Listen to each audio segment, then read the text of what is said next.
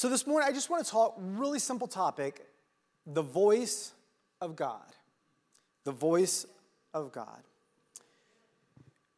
There are days, most of you know that I work in the emergency room. That's not anything new. Most of you all know that. But there are days when I come home from working in the emergency room, and I work 7 p.m. to 7 a.m., and I feel pretty accomplished. I get inside, I'm tired, it's been a lot of running around, but I feel accomplished. There are situations where I was able to, contribute to someone getting better, or in some cases, even preventing them from dying. And it feels good. It feels good to know that you make a difference in somebody's life. But there are also days I leave work and I drive home in complete silence, feeling a profound sense of sadness. You see, not all that long ago I was working, and it was a pretty crazy night. We were very busy. The waiting room was completely full. There were people standing in the hallway because there were no more chairs for people to sit in. And around midnight that night, the radio beeped that ambulances use to call into the emergency department to tell us what they're going to be bringing. And the familiar voice came on, and they would say their squad number and what they were bringing. But the night was so busy, I didn't even bother to try and listen to what they were saying to the nurse who was getting the call. All I thought in my mind was, I've got too much stuff on my own that I need to worry about. I can't worry about that too. So I just kind of ignored it, went on, and did what I needed to do. Took care of my patients. A short while later, as I was moving around the department trying to gather all the supplies I needed, I noticed that our trauma room door was halfway open. This was the room where EMS had brought that patient to. But the room was surprisingly silent, and there was no medical staff buzzing around. All that was left was a young man who lay lifeless on the hospital bed. And as the night continued and I walked back and forth, I sadly noticed that not one single visitor ever came. This young man died alone on a bed with no one to be with him. And as my heart broke for him, I also had a sense of gratefulness, because I know that but for the grace of God, that could have been me. There are moments in our lives when we make decisions and choices, sometimes out of desperation, because we don't know what it is we're supposed to be doing in this life. We don't know what it is that God is trying to make us do. And when that happens, sometimes the emotional stress within our body takes over, and we begin to make decisions out of frustration or out of anger or even out of hurt. And those decisions we think is the voice of God telling us what we're supposed to do, but when in reality we are so overwhelmed with emotion, we cannot distinguish that from the voice of God. John chapter 10, verses 27 and 28, a very familiar passage, simply says this: "My sheep hear my voice, and I know them, and they follow me. And I give unto them eternal life, and they shall never perish, neither shall any man pluck them out of my hand." I'll read one more passage. I didn't give this to the media team, but it's a passage I'm sure most of you have likely heard.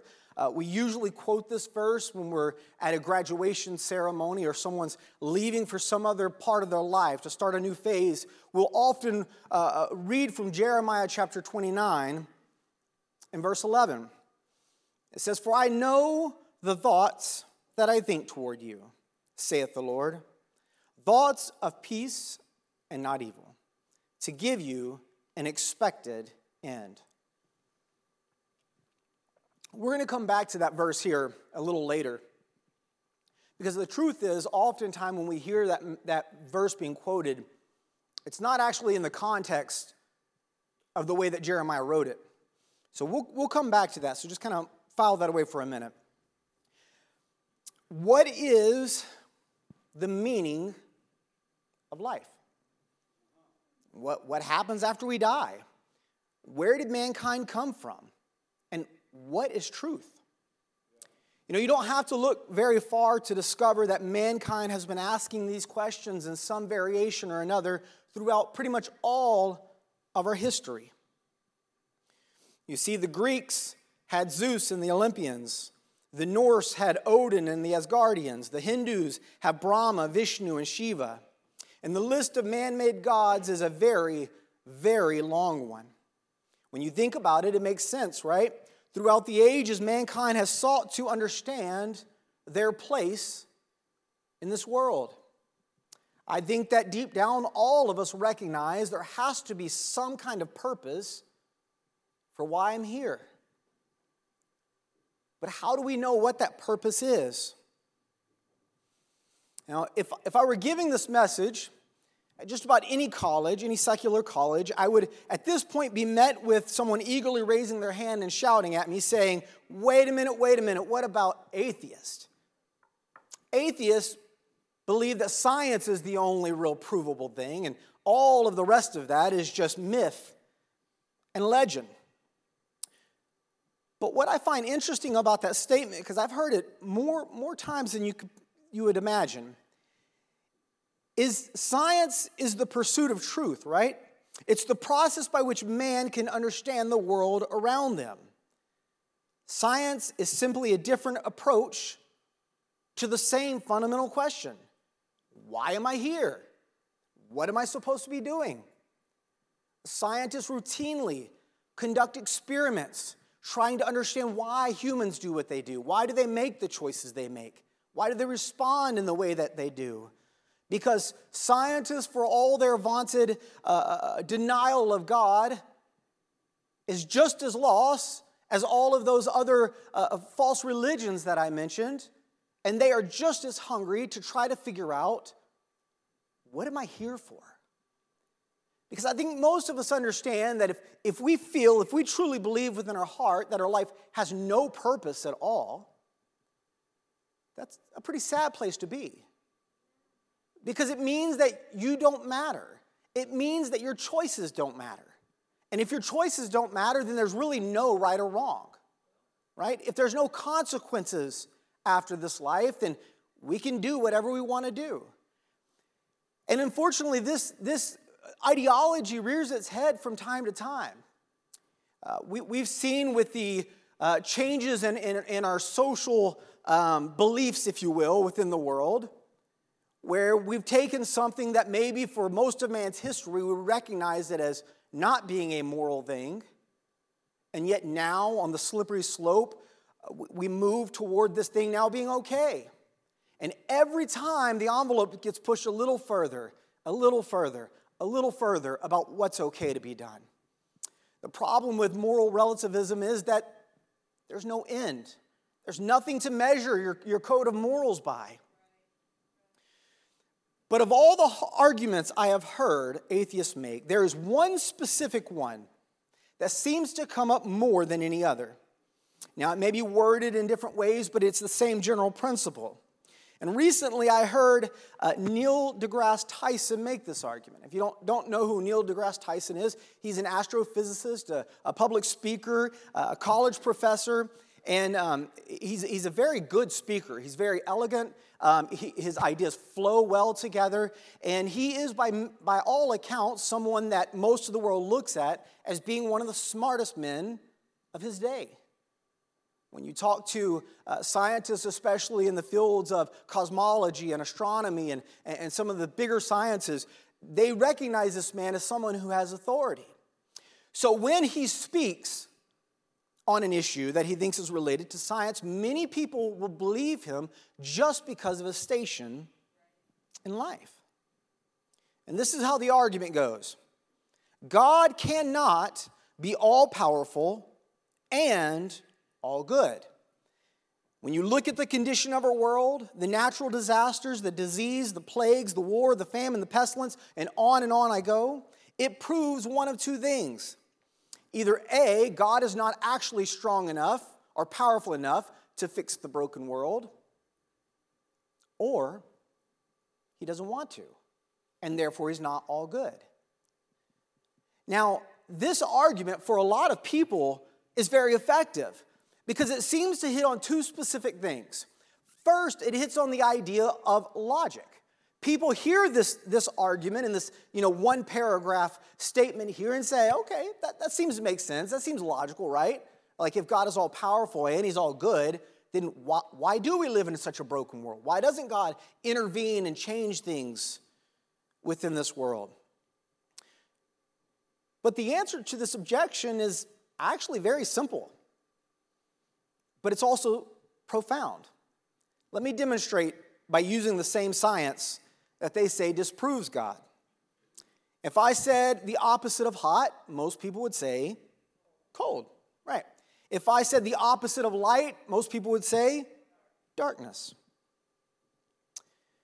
Bible says in 1 John 1 and 5 that God is light, and in him dwelleth no darkness at all.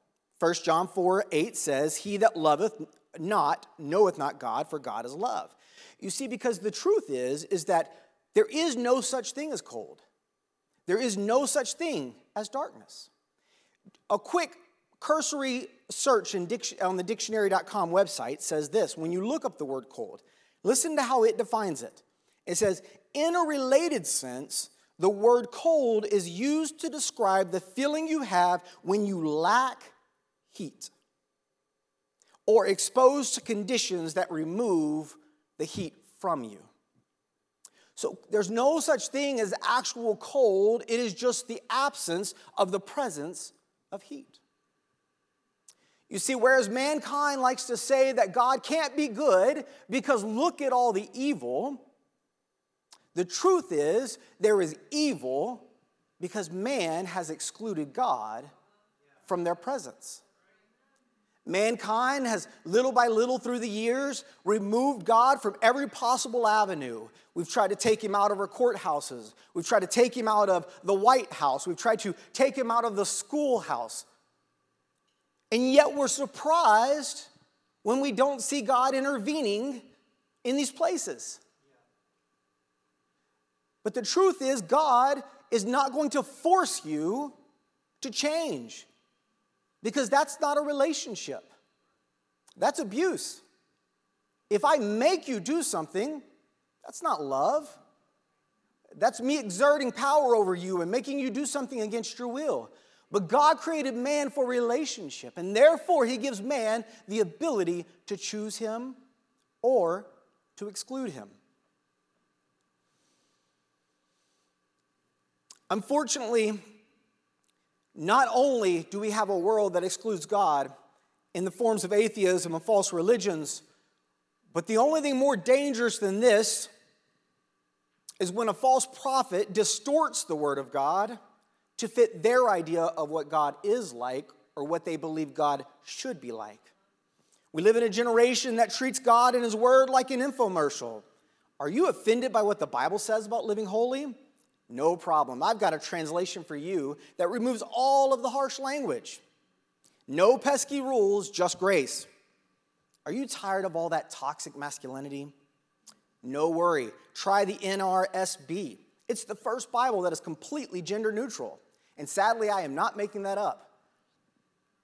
Are you too busy to sit and read the Bible?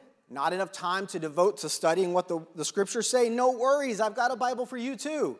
The Message Bible is designed to just give you the overall thoughts of what the Bible says without all those these and thous and pesky rules. It just kind of gives you the moral feeling of what is trying to be said, so you can read a couple paragraphs and be done. Don't even have to study. Don't have to read the cross references, the whole chapter. Just read what we say the Bible means, and you'll be good to go. Now, while I'm trying to be somewhat humorous, it's actually true. All of these translations that I just mentioned exist. There are translations of the Bible that remove God as ever creating anything. You know, the Bible tells us that in the beginning God spoke the worlds into existence. God said, let there be light, and there was light. And yet, in some translations, they say God told the light to shine, meaning that the light was already there. God didn't create anything. He just flipped the switch.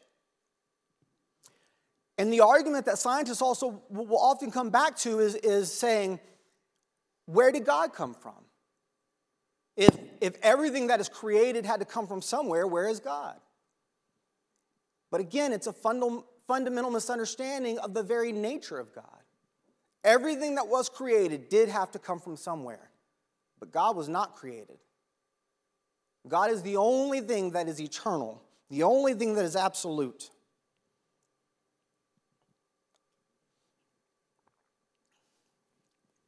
The degradation of the word is far-reaching. False teachers like Joyce Myers, don't raise your hands. Don't raise your hands. Just think in your head. How many of you have ever listened to, and I'm not trying to attack this person individually, like that I have something against her on a personal level. I've never talked to Joyce Meyer, never corresponded with her, don't really know anything about her outside of what I have seen her teach and preach. How many of us, though, have listened to someone maybe like Joyce Meyer, like T.D. Jakes, like some of these other individuals, and they speak and they give these inspirational thoughts and messages, and we think, ooh, that's pretty good.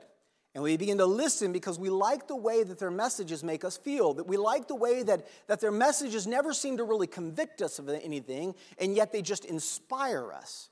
And so within our own human emotion, we like this. So we surround ourselves with people who would tell us the things that we like to hear, but not necessarily the things we need to hear. You see, if you were to look at research that covers the past 40 years, you would find that the absolute moral law of God isn't really absolute to many Christians. Nearly 70% of American adults who claim to be Christian believe that homosexuality is not actually a sin. Doesn't matter what the scripture actually says. It matters what they believe. Each year, approximately 2.5 million Americans leave church. Each year. We come to church and we believe because of the presence of God, we feel that our country, by and large, it's a Christian nation, right? But the truth is that this country, like much of the world, is being deceived constantly by people who say they represent God, but change His word and are leading many to destruction. Now, I'm going to try to get through this quickly because I hope to be able to show you something here at the very end. The Roman Empire was one of the most powerful, influential civilizations in world history. Its demise began internally with moral erosion and ended externally with military invasions. In about half the time of the Roman Empire, America has become the greatest civilization ever. Yet we've learned very little from the past. Alexander Tyler, a Scottish historian from the late 1700s, early 1800s, said this: the average age of the world's greatest civilizations has been about 200 years. These nations have progressed through this sequence: from bondage to spiritual faith, from spiritual faith to great courage, from great courage to liberty, from liberty to abundance, from abundance to selfishness, from selfishness to apathy, and from apathy to dependence, until eventually dependence leads back into bondage.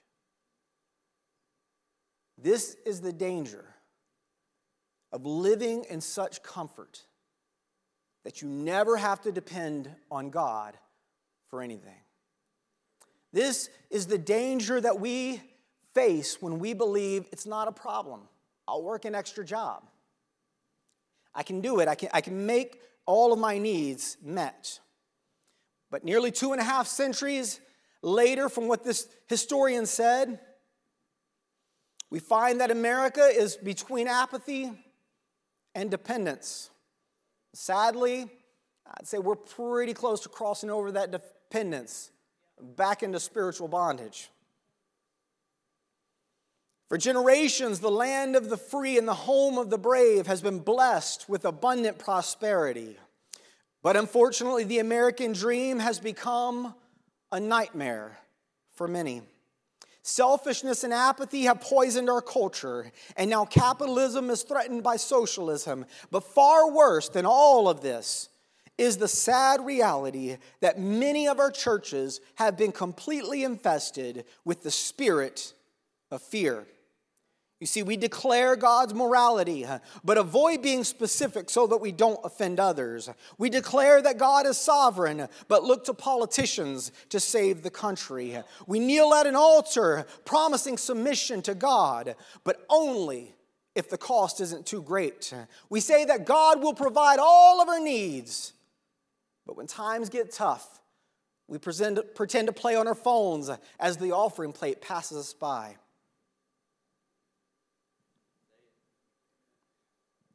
I don't enjoy standing here and pointing out all of these things because I want to stand here and give you just an encouraging word. I do think that we need that encouragement. I do want to deliver that message to you, but I would be wrong if I did not at least give you the option to know there is truth, it is absolute, and that there are consequences for ignoring God's word. Listen to what John chapter 10 says, starting in verse 19. There was a division, therefore, again amongst the Jews for these sayings, and many of them said, he hath a devil. These Jews were hearing Jesus teach. They were watching him do all of these miracles, and now they're arguing with one another about how it is that he's doing this. And verse 20 says, and many of them said, he hath a devil, and is mad. Why are you listening to him? He has a devil, right? But others said, these are not the words of him that hath a devil. Can a devil open the eyes of the blind? And it was at Jerusalem, the feast of the dedication, and it was winter. And Jesus talked in the temple in Solomon's porch. Then came the Jews round about him and said unto him, how long dost thou make us to doubt? If thou be the Christ, just tell us already. Tell us plainly. Listen to what Jesus says in response. Verse 25, Jesus answered them, I already told you. You didn't believe me. The works that I do in my Father's name, they bear witness of me. But ye believe not, because you are not my sheep. As I said unto you, my sheep hear my voice, and I know them, and they follow me. And I give unto them eternal life, and they shall never perish, and neither shall any man pluck them out of my hand. There are too many people, too many Christians, looking for a God who fits what they believe God should be. They're looking for a version of Christianity that supports what they feel in their heart Christianity should be. And yet God is trying to tell us that I've already told you who I am. I've already explained to you what is right and what is wrong. But if you do not follow the words that I give you, you are not my sheep. Those aren't my words. That's what Jesus said. He looked to the Jews, the ones who were so devout, the ones who declared that they loved God and that there was only one God. And he looked at them, though, and he said, you're not my sheep because you don't do what I say. You're not following me anywhere. You're following around your idea of what I should be. And therefore, you don't hear my voice when I speak to you. You hear the voice in your own head telling you what you want to hear, what you want to do. So listen quickly. I'm going to go to Jeremiah because there's a specific reason why I am mentioning all of this in relation to the voice of God. Because you see, often we say that the voice of God, we know it because it leads us into good times. We know the voice of God because it leads us into blessings. We know the voice of God because God would only lead us into happy places. That's what a lot of people teach. Listen to God. Oh, you feel like you should go switch churches because you don't like the way the tie fits on the pastor? That's the Spirit of God. He's leading you to happier times. But listen to what happens in Jeremiah chapter 29. And I'm going to start here in verse 4, and I'm going to kind of skip down. Thus saith the Lord of hosts, the God of Israel, unto all that are carried away captive. Look at the second part. Whom I have caused to be carried away from Jerusalem unto Babylon. Jesus, the word here says that God caused them to be brought into captivity. Now, immediately, okay, let me say for me. I don't want to put words in anyone else's mouth. So for me, when I read passages like this, I think immediately what my mind comes to is, yeah, of course God led them there because they were all sinners and they weren't listening to God, so he immediately put them into bondage. But there's a problem with being this generalist, if you will. You see, because when they went into bondage, there were 4 specific people who were affected by this, who when we think of them, we don't think of people who are disobeying God. Daniel.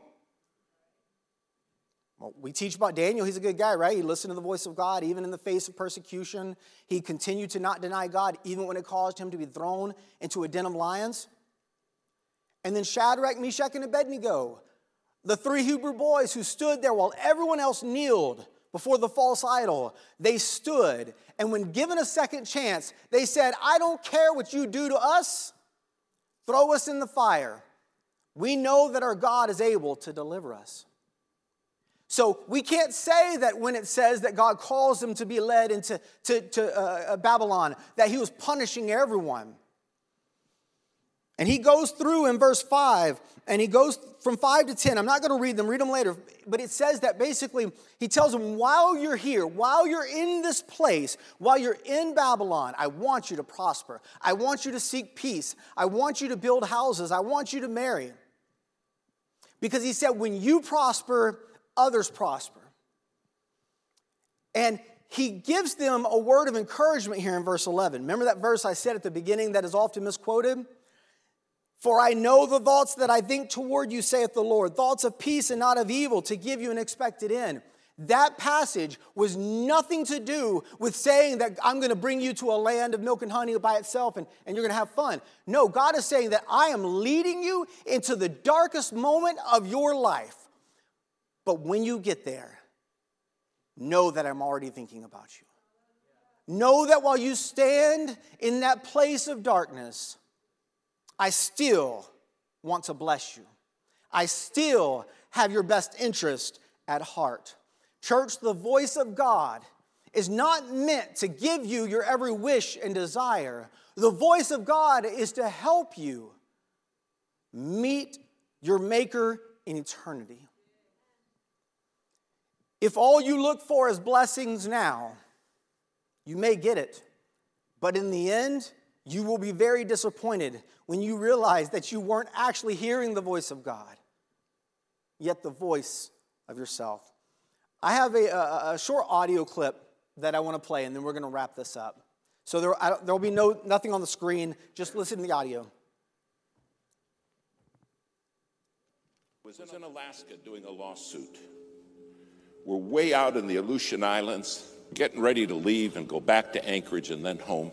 And I had a ticket in my pocket to get on an airplane. A pastor came up, and he said, listen, I can save you money. I said, how's that? He said, I flew a small airplane up here, and I fly a small airplane, and I can take you in my little airplane, and you can save your ticket. And this did not sound, I said, gee, thank you so very, very much. But I've got this ticket. We'll just make our way on home, me and this other lawyer with me. He said, no, you got to do it, you got to do it. And against every better judgment I had, I said, okay. Well, we went out to the airport, took us by his little plane, and I looked at it, and I thought, well, one good thing, it's shiny. Then he walked around it. We got in. He's on the left front, I'm on the right front. The other lawyer's sitting right behind me. And he started it up, and it started up just fine. Well, we taxied out. I said, should we pray? He said, yeah, that's a good idea. We normally don't. I said, well, this time we're gonna. And I'm telling you, I prayed 8 minutes. I prayed a long time. We went and got on the runway. He starts down the runway. The plane lifted off ever so gently, and we start climbing. And it's wonderful. Not a problem in the world. We started climbing, and we flew probably 3-4 minutes. And something happened that will never leave my mind. The pilot turned to me and he said, We're going in the clouds, and I can't fly in clouds. They make me pass out. I said, clouds make you do what? Now, it's been cloudy all day. And we go right up into the clouds, and you can't see anything. And he looks at me, and his eyes roll back in his head. And he starts mumbling, and he passes out. Passed out cold. Now, I grabbed him, and I shook him, and I said, come on, you got to wake up so I can kill you. Now, we're in the clouds, flying along with no pilot. And my friend in the back seat said, we're dead, aren't we? I said, there's a very good chance of that, yes. He said, what are we going to do? I said, I don't know. But there was a radio right there, and I handed him the microphone, and I said, start asking for help. So he's in the back seat reaching up, and he said, hello, hello. We didn't know any proper radio etiquette. All we were saying was hello.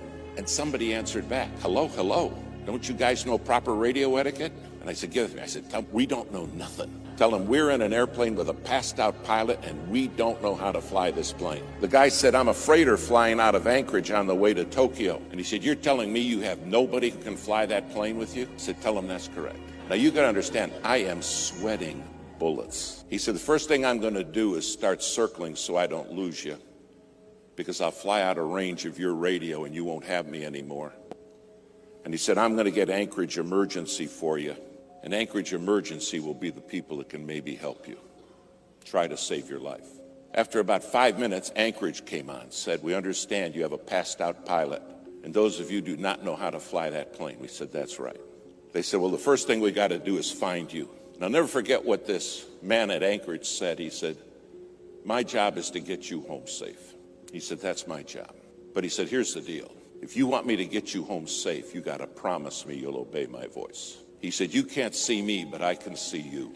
And he said, if you're not going to obey my voice, you're going to die.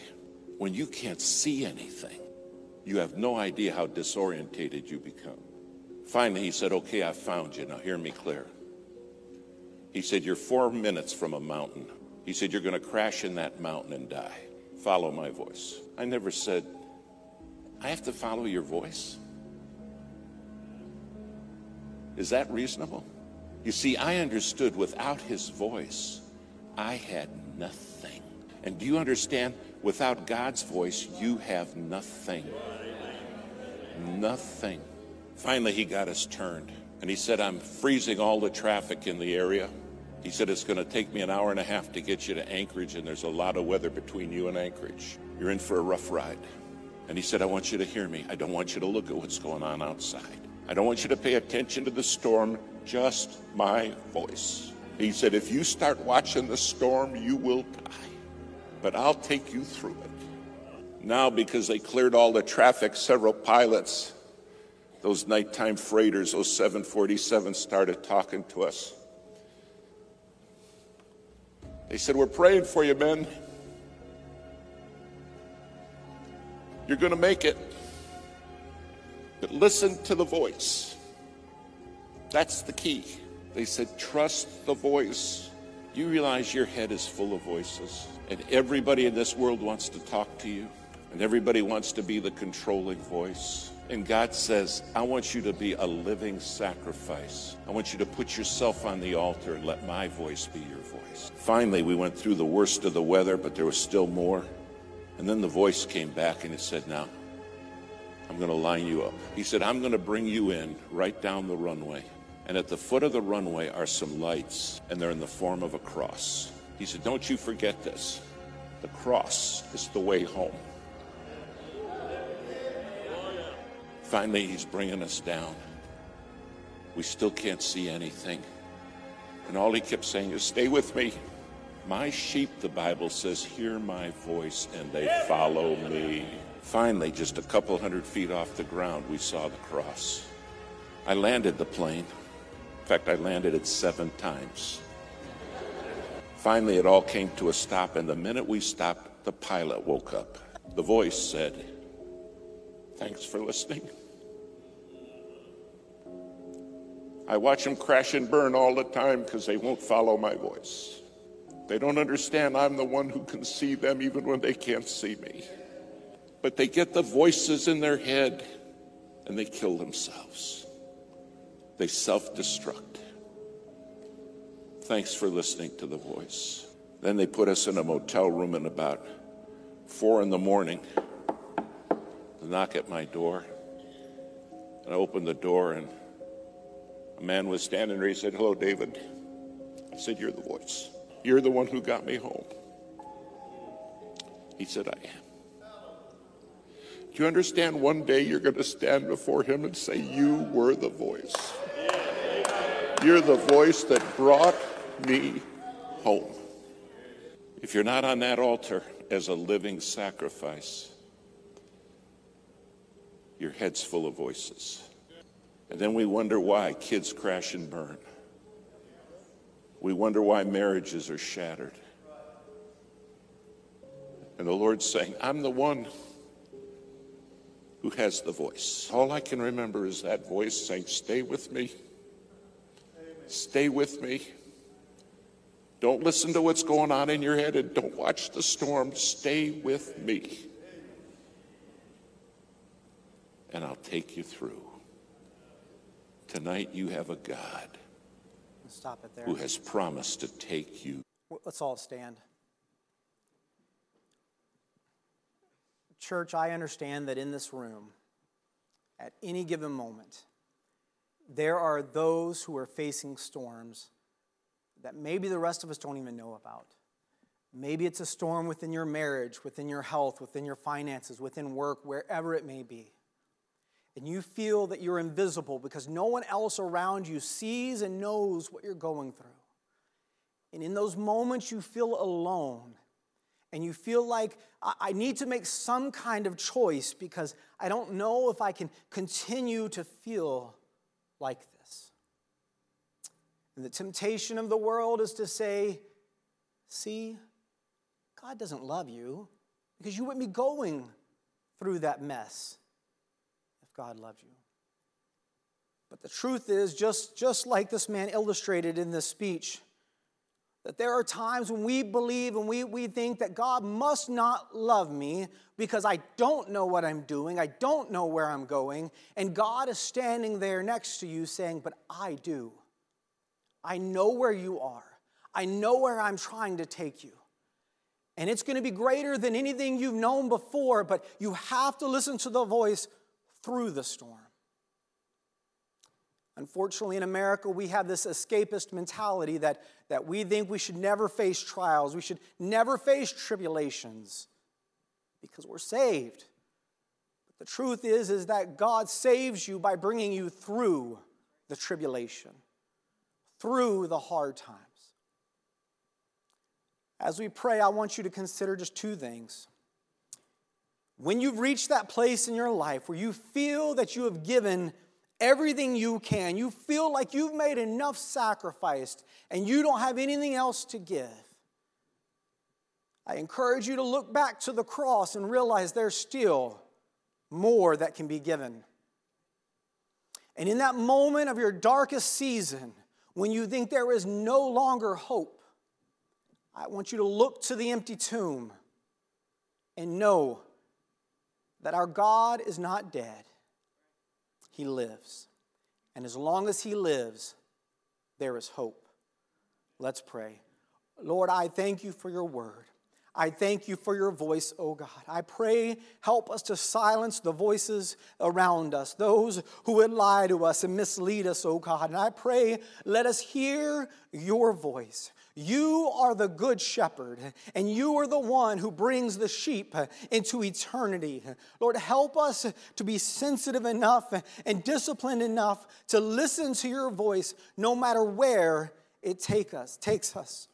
Lord, in our darkest moments, I pray that we would not look left, we would not look right, we would not look behind us, but we would look up to the hills where our help comes from.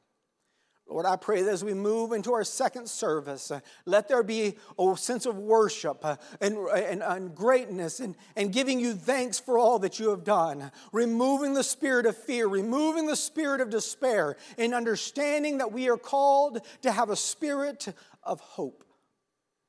And we give you all the glory, all of the honor. In Jesus' name.